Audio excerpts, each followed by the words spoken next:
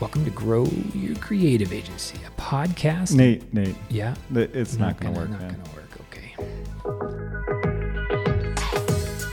okay. Hey, this is Eric Parnell, owner of the Northwest Collective. And Nate Kupish, owner of Blast Off Studio. Has your creative agency plateaued? Or are you growing slowly and ready to scale up faster? Or maybe you're just ready to give up and get a 9-to-5. Listen in as we chat with founders who have successfully built up their own creative agencies. Join us as we learn how to get the clients you want, generate greater revenue, and develop a sustainable business model that makes you more productive and less stressed. So today we're talking with Michele O'Hara from my local peer mentorship group, Opportunity Knocks, but somebody with some incredible experience from running a Saatchi Saatchi office, starting her own agency, and doing a rebrand with the Portland Trailblazers. Some really cool stuff. Hey, Michele, thanks so much for joining us today. Excited to have you on the podcast with us. I was telling Nate about your background. You've been involved in a lot of exciting businesses and projects, and so we're excited to talk with you today. Thanks for jumping in. Thank you, Eric, for having me, and Nate, great to see you again. Looking forward to this. You too. Yeah. So, well, to kick things off, we could just get right into it. Do you want to kind of tell us about your background and kind of the early days? How'd you get started in creative services? Sure. I actually came up, well, a long time ago, started from behind the camera as a talent in the San Francisco Bay Area. I was able to work with a lot of ad agencies there. And there was one particular ad agency that I asked for some advice in terms of where to move in Portland. They happened to have an office there. So my first job for an ad agency was at a West Coast agency called DJMC at that time. It's now called Davis Ellen. And they had the McDonald's business. That was their big business. So, Oh, wow. that was and in the meantime, I did some work also for a post-production studio in the Bay Area. So I was pretty familiar with creative services, and then moved to Portland and went to work, started at the bottom, as a receptionist at an ad agency, worked my way up. And at some point, Saatchi Saatchi had the national Toyota business, and they asked me to open an office for them in Portland. So Wow. we became the Northwest office mainly for the Toyota regional business, but also for their media buying arm, Zenith Media. So kind of a nice little start to go to work for some of the largest agencies in the world. And I really learned a lot. I actually, while I learned a lot about media and creative, I really started on the account planning side, which was the research. And still to this day, having that background really has helped me so much with actually understanding the creative world in general. And what I tell a lot of people who want to get started in this business, it's really great to be able to go into the different departments and understand how media is planned, how the research is done, how creatives come up with ideas. And so being able to have that kind of background was a really nice start. Yeah.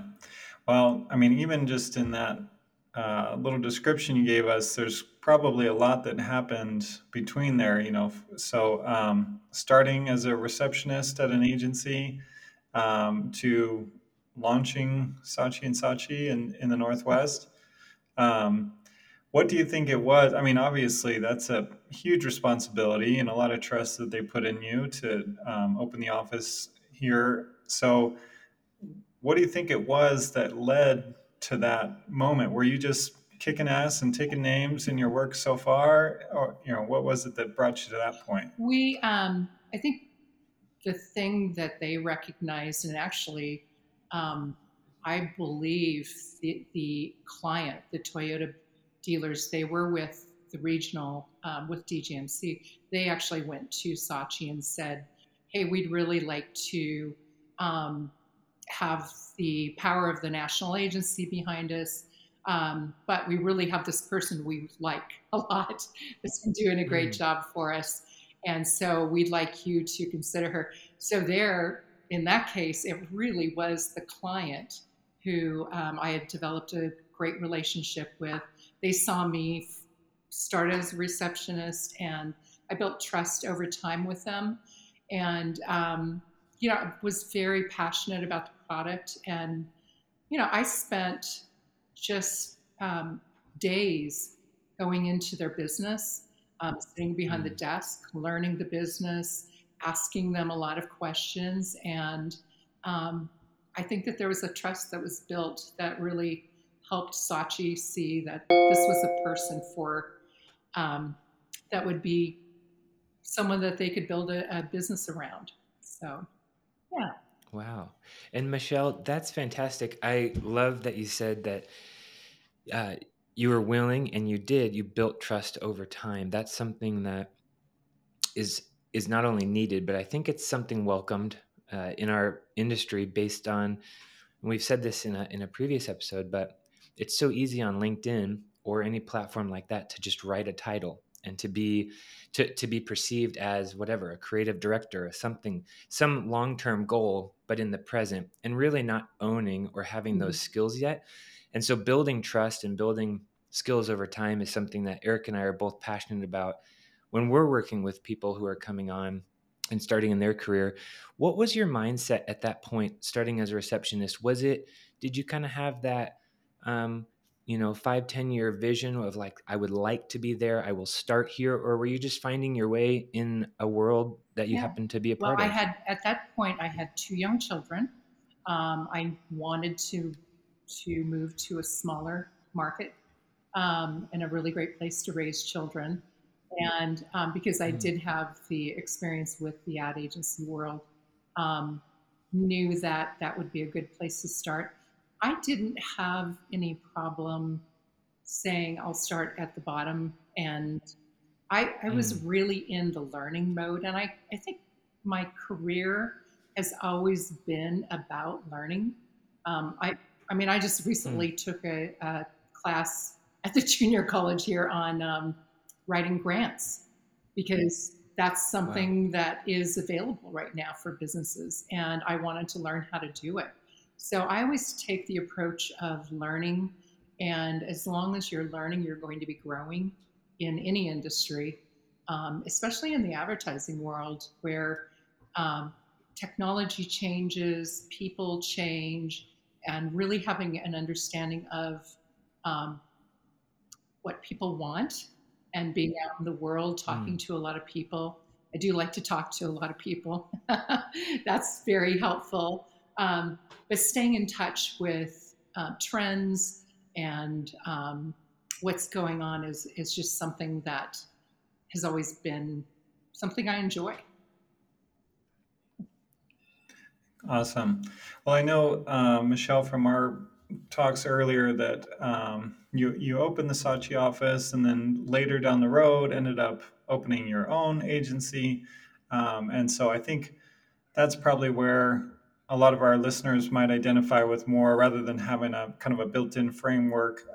So let's we may come back to your time running the Saatchi office, but for now, let's fast forward a little bit and jump to what led you to going out on your own and kind of starting your own agency, and maybe describe what the agency was.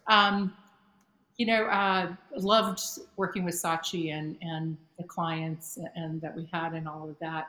But at some point, I felt like the creative that we were doing was national creative.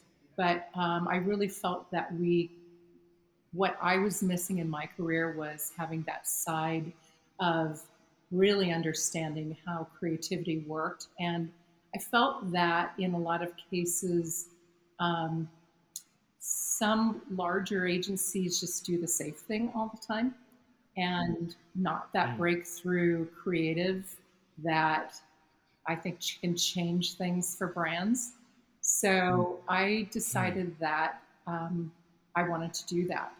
And, I looked at a lot of agencies, and of course, in Portland, the agency that everyone wanted to work for was Wyden and Kennedy. And I did actually talk to them. But again, I would be going to work on a national car account, and I didn't feel like I would get the level of learning that I needed to actually have that side of me fulfilled. So I started a client that was a Toyota dealer came to me and said, "Hey, we need someone to run our business, our creative business, and I'm willing to do whatever it takes." And I said, just kind of jokingly, "Well, why don't you fund an ad agency for me?"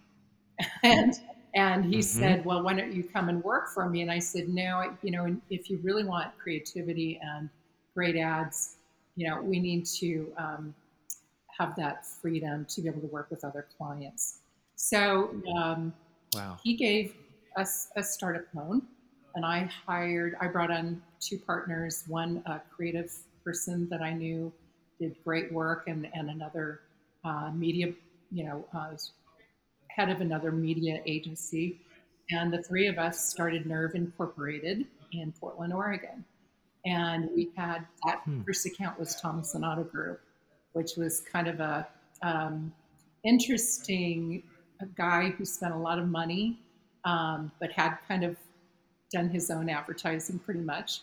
And so we really had that carte blanche to take it to a whole different level and do a lot of fun things with him. And in the meantime, the minute, I think once you establish a reputation within the media world, the minute we opened, we already had two other accounts that came to us, and we were off to a start. And that we came up with the word nerve because I wrote a strategy statement that it takes courage to do great advertising.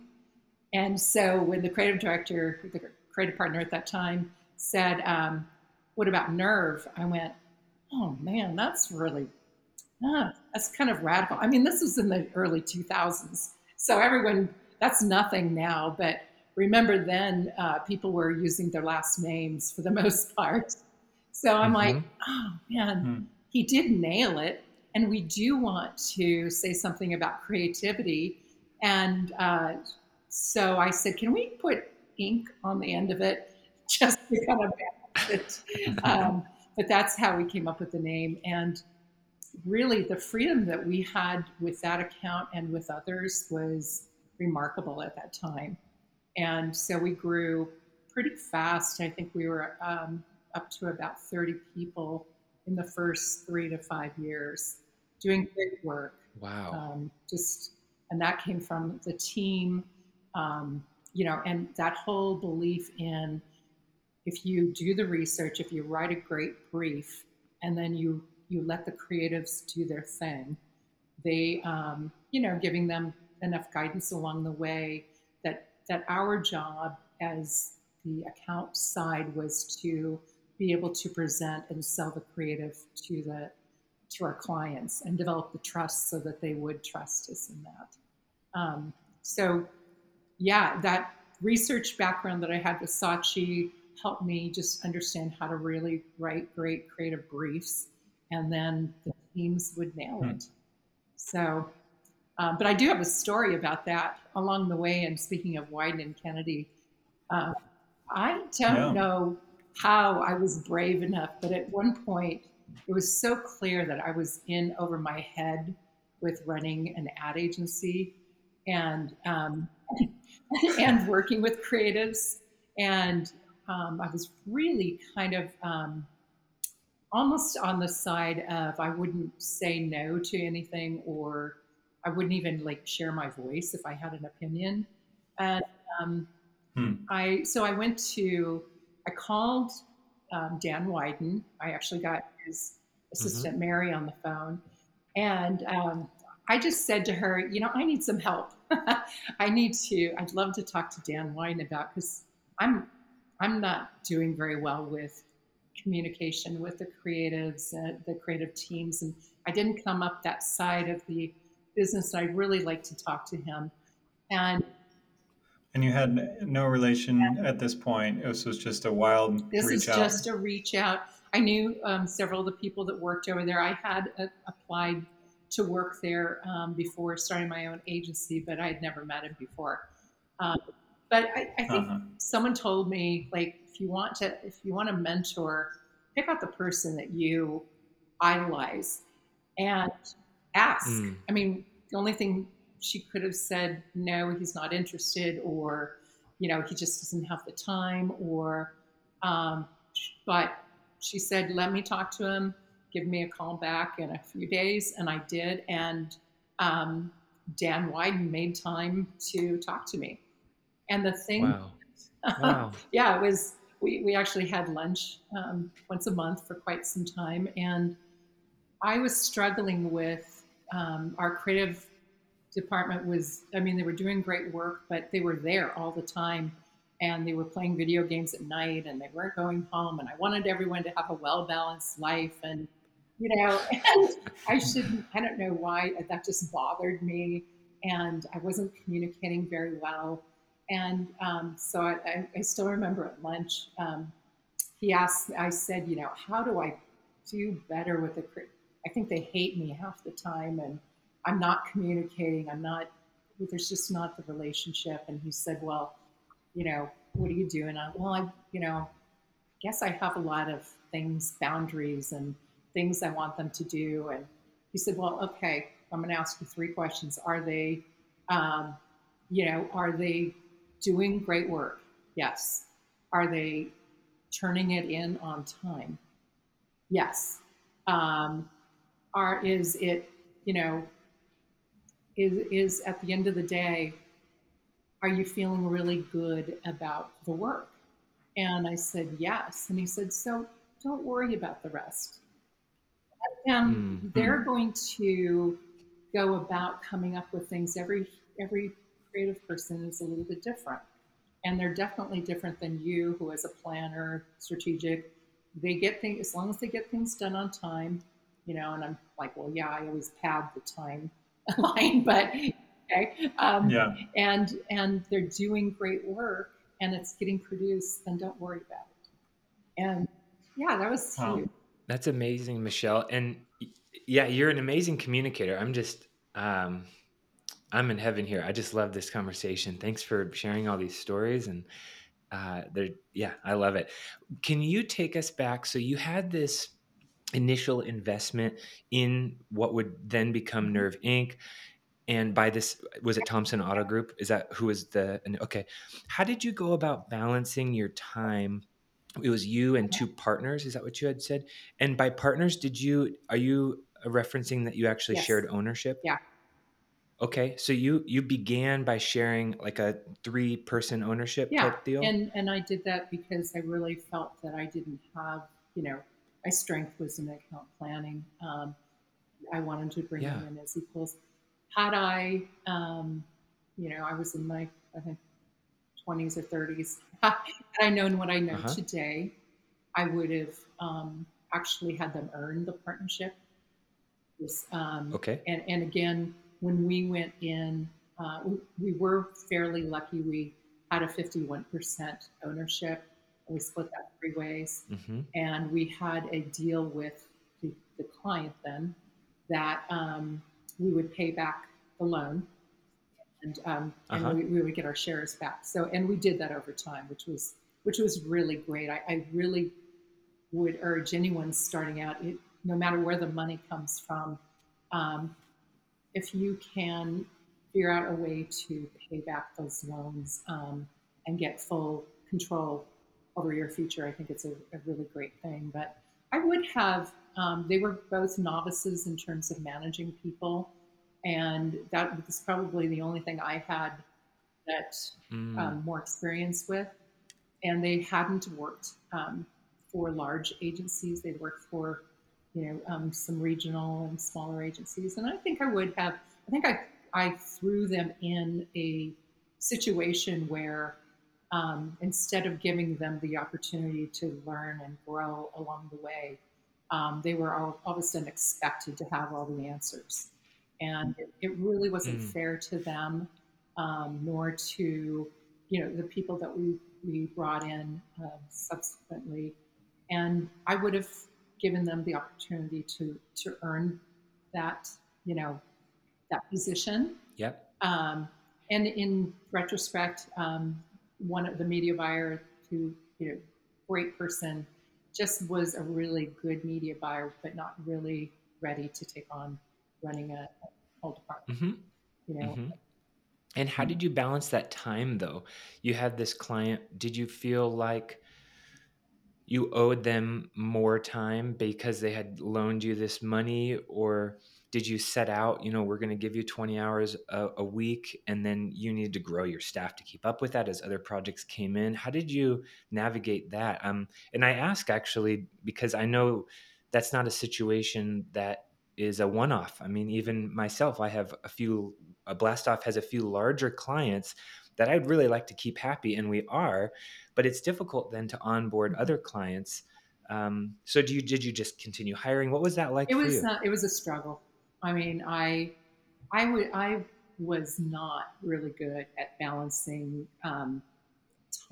I don't think I put more time into that account. I probably, because knowing that I wanted to have a really great creative agency with different types of clients, I probably spent as much or more time with the other clients. What I didn't do well at all was I wasn't a I think I was good in terms of overall managing people, but what I didn't know how to do is manage my personal, like what I really enjoyed doing.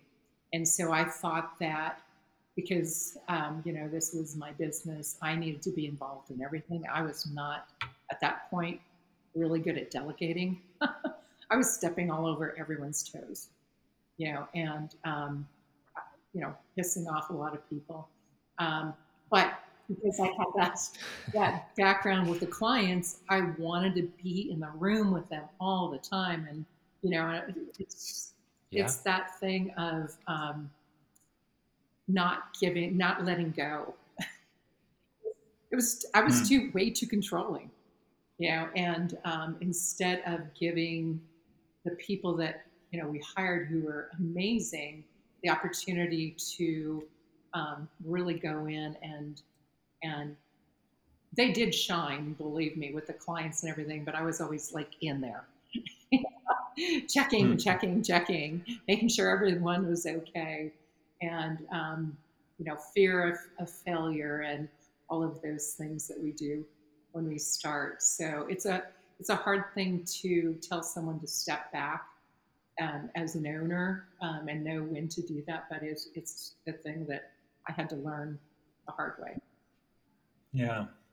Thank you for sharing that. I know from the outside in, people probably looked at you and saw this amazing success. Here you were running a prestigious agency, starting your own, quickly growing your accounts and your employees, and being mentored by Dan Wyden. It's a very successful resume on the outside, but that's great to hear.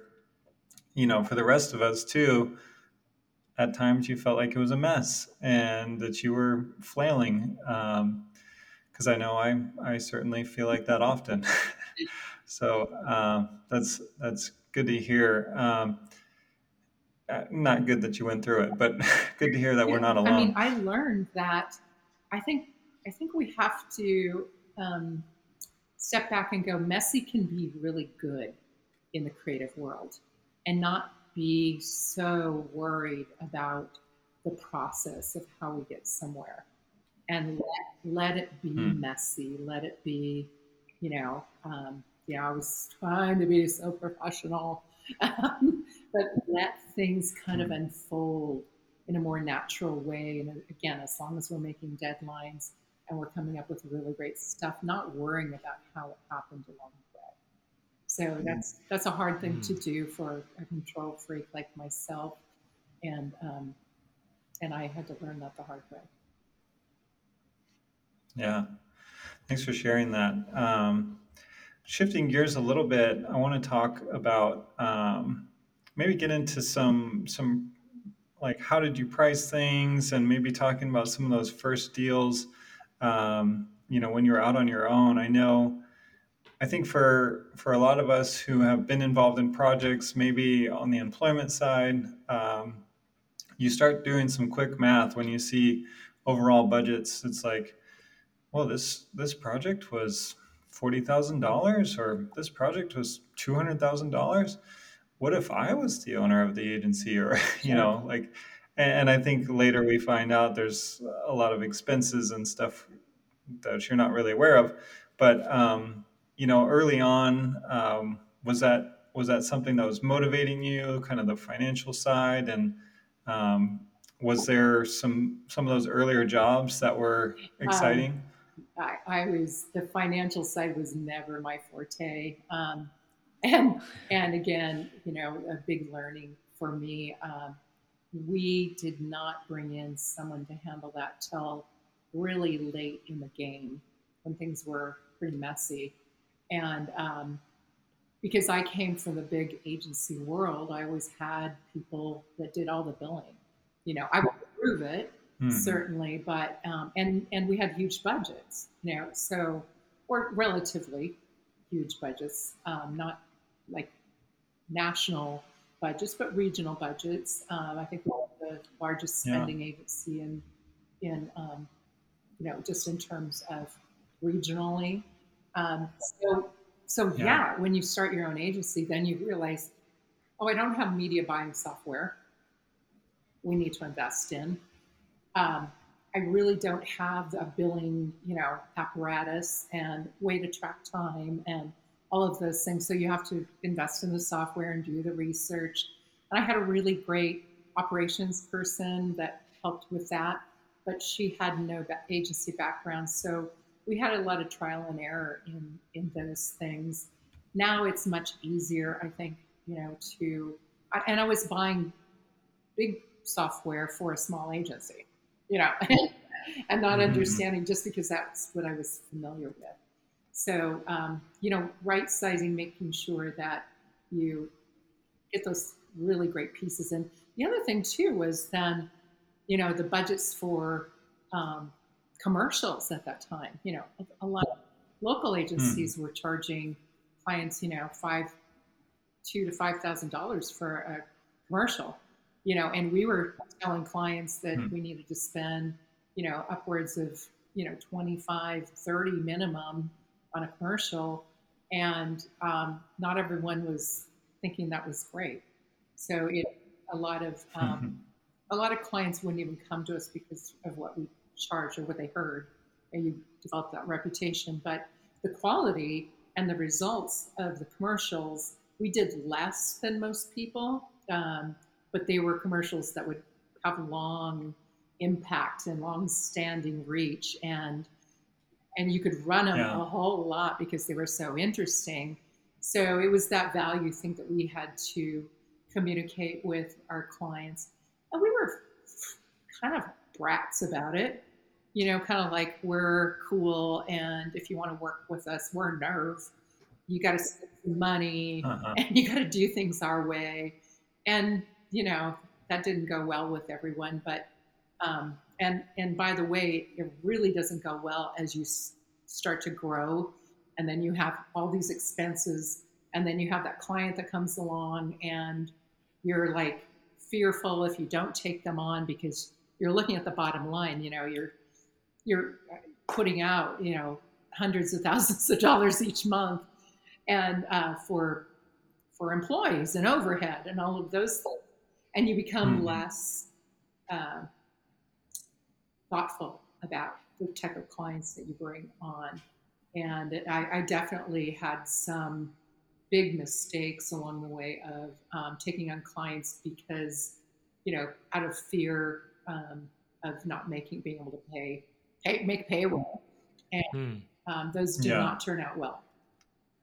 So if you have that I gut feeling that this is not going to be a good client for you, it's probably something you should listen to, because we ended up in one case taking on someone who we did all the work and then they never paid us, and we spent a lot of money trying Oh to gosh. trying to track them down, and another one that just did not uh, mesh with us in terms of the kind of creative that we wanted to do, so we had to let them go. And that happens, but I knew in both of those cases that they were probably not the good, right fit for us. So listen to your gut.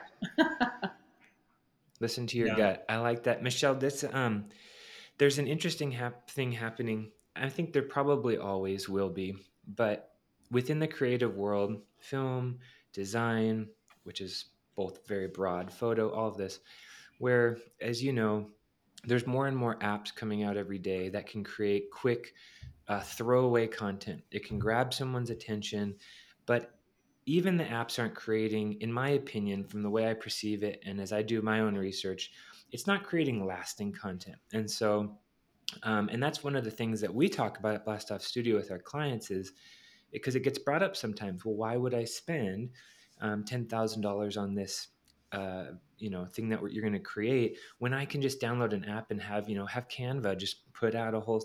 And we talk a lot. You had brought up that communicating the value specifically, and then you gave some examples. Well, this ad will be able to run longer. It'll grab more attention. So I guess my question is, how do you feel about that model of being able to charge a premium to create something that is more long lasting and more strong and sturdy of a design in whatever media channel or whatever modality? How do you feel about that whole model? Is that something that you would, if you were to go back, would you stick with that model? Would you take on smaller client? How would you address all that I now? think that we kind of put a line in the sand about what we felt, how important we felt design was, and creating long-lasting brands that had that stickiness and that high quality value type of look. And anytime, like I said, we tried to take on someone and do it quick and easy and spend less money, and it didn't work for us. I'm not saying that doesn't Mm, work for some people. And by the way, with AI now, there's a lot of things that new technology can help with, but it's not a shortcut. mm-hmm, If you want to, mm-hmm, right now, write an article, write a blog, you can go out there and have what is called chat GPT. GPT, write it. You can go out and write it, but you better be willing to go and do the research on it to make sure the facts are accurate. And then the voice is not, there's a voice mm-hmm, to the brand. And so mm-hmm, you do mm-hmm, have to, I think you can use technology as kind of a foundation and some cases as inspiration or as research. But if you don't have the voice, if you don't have the look and the style and the uniqueness, um, those are not going to be the breakthrough brands that you want to work with or that um, I feel are going to have the longevity. We did work with mm, brands that we knew were going to, from the very beginning, we knew they were startup brands and we did their overall branding. We still spent a lot of money on logos.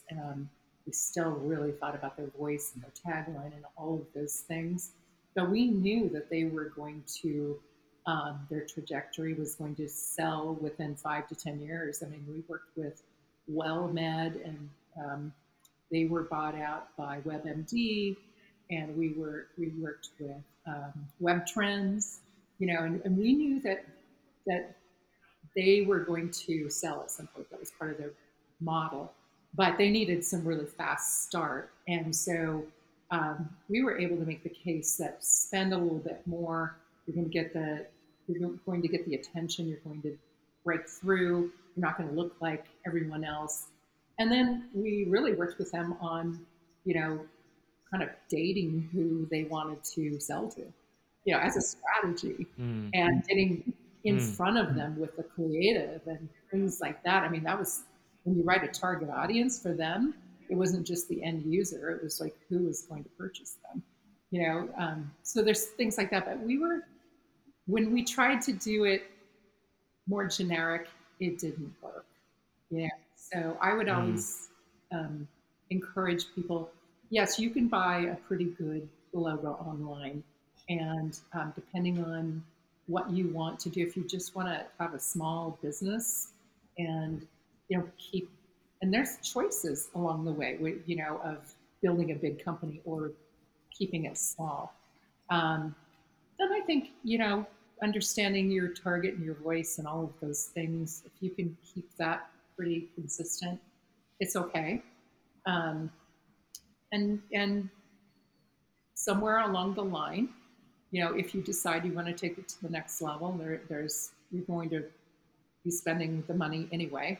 But I totally get when you're starting up the costs that are involved with it, and it's a tough decision. So yeah. Hmm. Well, Michelle, I know one of the themes you've expressed already, and from our previous conversations, was really wanting to dig into the creative and not doing what's always been done before. And I know, and another example from that in your career was your work with the Portland Trailblazers. So jumping forward a little bit, do you want to tell us, how you got to that point and what things looked like with the business for you at Actually, that the stage? Portland Trailblazers was a turning point for us in the agency world, and me personally. We had done some work for them um, as an agency, and then at some point, their brand was not gelling at all with Oregonians, and there was a point where their jail blazer years where they were not. You couldn't even give away tickets to games. And we were working with I them remember at that. that time. I think we were sporadically doing some spots. And they came to us and said, they had a new president and, really great internal people and really good marketing director. And they said, we need some help with our branding. And, and, and actually, I think the president of their new president had said, it feels like our brand is broken. And we're like, your brand is broken. And nobody is going, you aren't going to be able to. The worst thing you can do for a broken brand is more advertising. It's like throwing Yes. money, down in the toilet. And so at that point, we said, we would love to work for you, but we want to be part of turning around the brand. And we want you to better understand that your product is not a product that people want. You have players that are in trouble all the time. They're not engaged with the city, Portland. They're not Oregonians, or they don't even have any of the shared values. And so let us do some research, come back, and we came back with an overall strategy to change out the team members, which is always fun when you're presenting, to Paul Allen and Vulcan. Yeah. There were these little ad agency people, and we think to change. Well, Yeah. and here's another really key thing that is, like a red flag. At that time, they were Blazers, and their logo had the fiery laser look. Which, if you think about Oregonians, that is not Oregonians. And they were doing Huh. things like for the halftime shows that they had seen in LA or Chicago, and they were like trying to be these big, blazers, and um, people didn't had no relationship to them. There wasn't anything special about them. Hmm. So our recommendation was to go back to being trailblazers, which the significance of that is, blazing a Yep. new trail, doing things. Oregon Trail, all Yeah. that. Hmm. And we came up with like 4 words that they needed to behave. They were not connected at all. So being more open, they were really, you know, Hmm. nobody knew what was going on. They weren't talking to the press. The press hated them. They hated the press. So they needed to be more open. And in today's terms, you'd call that transparent, maybe. Different, because frankly, Portland was different, and Portland Oregonians don't like to be compared to anyone else. They want to do things their own way. So if you want to talk to Oregonians, Mhm. you have to let them know that you understand them and that they want to blaze a new trail. So open, different, Hmm. confident in a quiet way, not the belligerent way, and connected. So Hmm. everything that they did, they needed to leave their little home over there. I remember in the research, someone said it was like this alien ship landed in Portland from there, and a bunch of aliens got off. And that's how they thought of the Hmm. team. So we needed to bring them into the city and into, the towns around Oregon, and to be more connected. So that was the strategy. And that changed everything, because when you're able to own the turnaround of a business, and we did turn it around along with very brave people internally, who who did the hard work. We made the recommendations, but they did the hard work. And we put up together kind of an overall evaluation of who would make a good player, using those 4 words. Um, Brandon, Hmm. Nate, Nate, Nate, basketball coach. I'll think of his last name in a minute. He was amazing. He came on as the coach, so that changed everything. We had new Hmm. management, top management, um, and then we started bringing in, the Brandon Roys of the world, and players could connect with the target audience, which was Brazilians. So Wow. that was a big thing, turnaround for us. That's incredible, Michelle. That's Yeah, brand work. That is the unseen that so many clients just don't get. It's like I'm getting a PDF, I'm getting a PNG, I'm getting an Illustrator file. No, no, no. yeah. That is so far down the road and not so. Where were you at in the business plan and the project plan? Were you being paid for all this research? Because the strategy at the end of the day, the strategy is the under the ice, and then the tip is just happens to be the files that are Yeah. getting printed. Were you being Oh yeah, paid for all we did that? not. We did a research for an entire year, and putting together the Wow. overall Wow. strategy. And we hired, an amazing designer to redo the logo and bring back the history. We actually were able to work Wow. at that time. We brought in a creative team that was at White and Kennedy in the past, and um, they Mm. now own 72 and Sunny, the hottest ad Yes. agency in the world. Yep. Um, yeah, John Yeah. and Glenn. They were Wow. kind of coming back to the States at that time, and were looking at starting their own. And they came in as the creative team, lead on the creative team. And yeah, we were very fortunate to be able to work with them. And it kind of changed the direction of our agency. We became less about being a standard agency, and we brought in creative teams, more creative teams for the projects, research people. We had the head of strategy from Wyden Kennedy had left, and he was doing his own thing, Chris Riley, and he led the strategy for it. Um, and it really, Mm. frankly, for me, it was exciting. And what I learned through that time, I didn't want to run a big ad agency. I wanted to be part of that Mm. type of team, to Hmm. do real work. Hmm. And so, Nerve, actually, we wound down Nerve, and I started doing work under Luminous Brands that were turnarounds like that. And we did, turn around for the American Red Cross about that time. It was after 9/11, and they lost trust and they frankly had no online presence. So again, we did that under Nerve, but we really changed how we worked with them, working with um, the national group, and talking to them about how they were going to become more proactive versus reactive, which was a total change in Mm. how the American Red Cross, how people thought of them.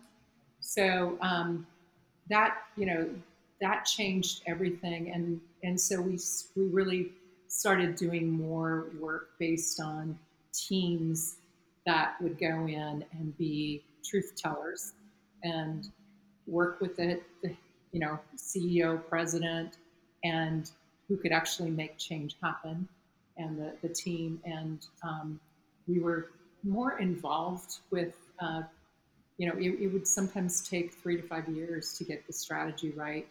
In the case with the American Red Cross, they ended up taking on a whole level of bureaucracy at the regional level because they weren't communicating with their, people on the ground. And so a lot of that kind of work that was really special and fun. Yeah. It's another example of just your appetite to really get in there and do the work, and to really make a change and make an impact on these companies that you're working with. It sounds like it wasn't just about a payday for you, but that you wanted to get in and really have some transformation in the company, Yeah. which And enjoy the work. I mean, I think is this is hard work, and it's not, you're not going to be a billionaire unless you maybe do the big agency thing and do mediocre work. I don't know. But if you can't enjoy what you're doing, then, it's a pretty tough business because it's long hours and it's a very emotional business, frankly, which I love yeah. that, but it's not easy. Yeah. Well, I think it's awesome to see how you were seeking that creative fulfillment, and it changed shape throughout your career. But it kind of went one layer deeper with each new phase, which is really cool to see how you're able to progress.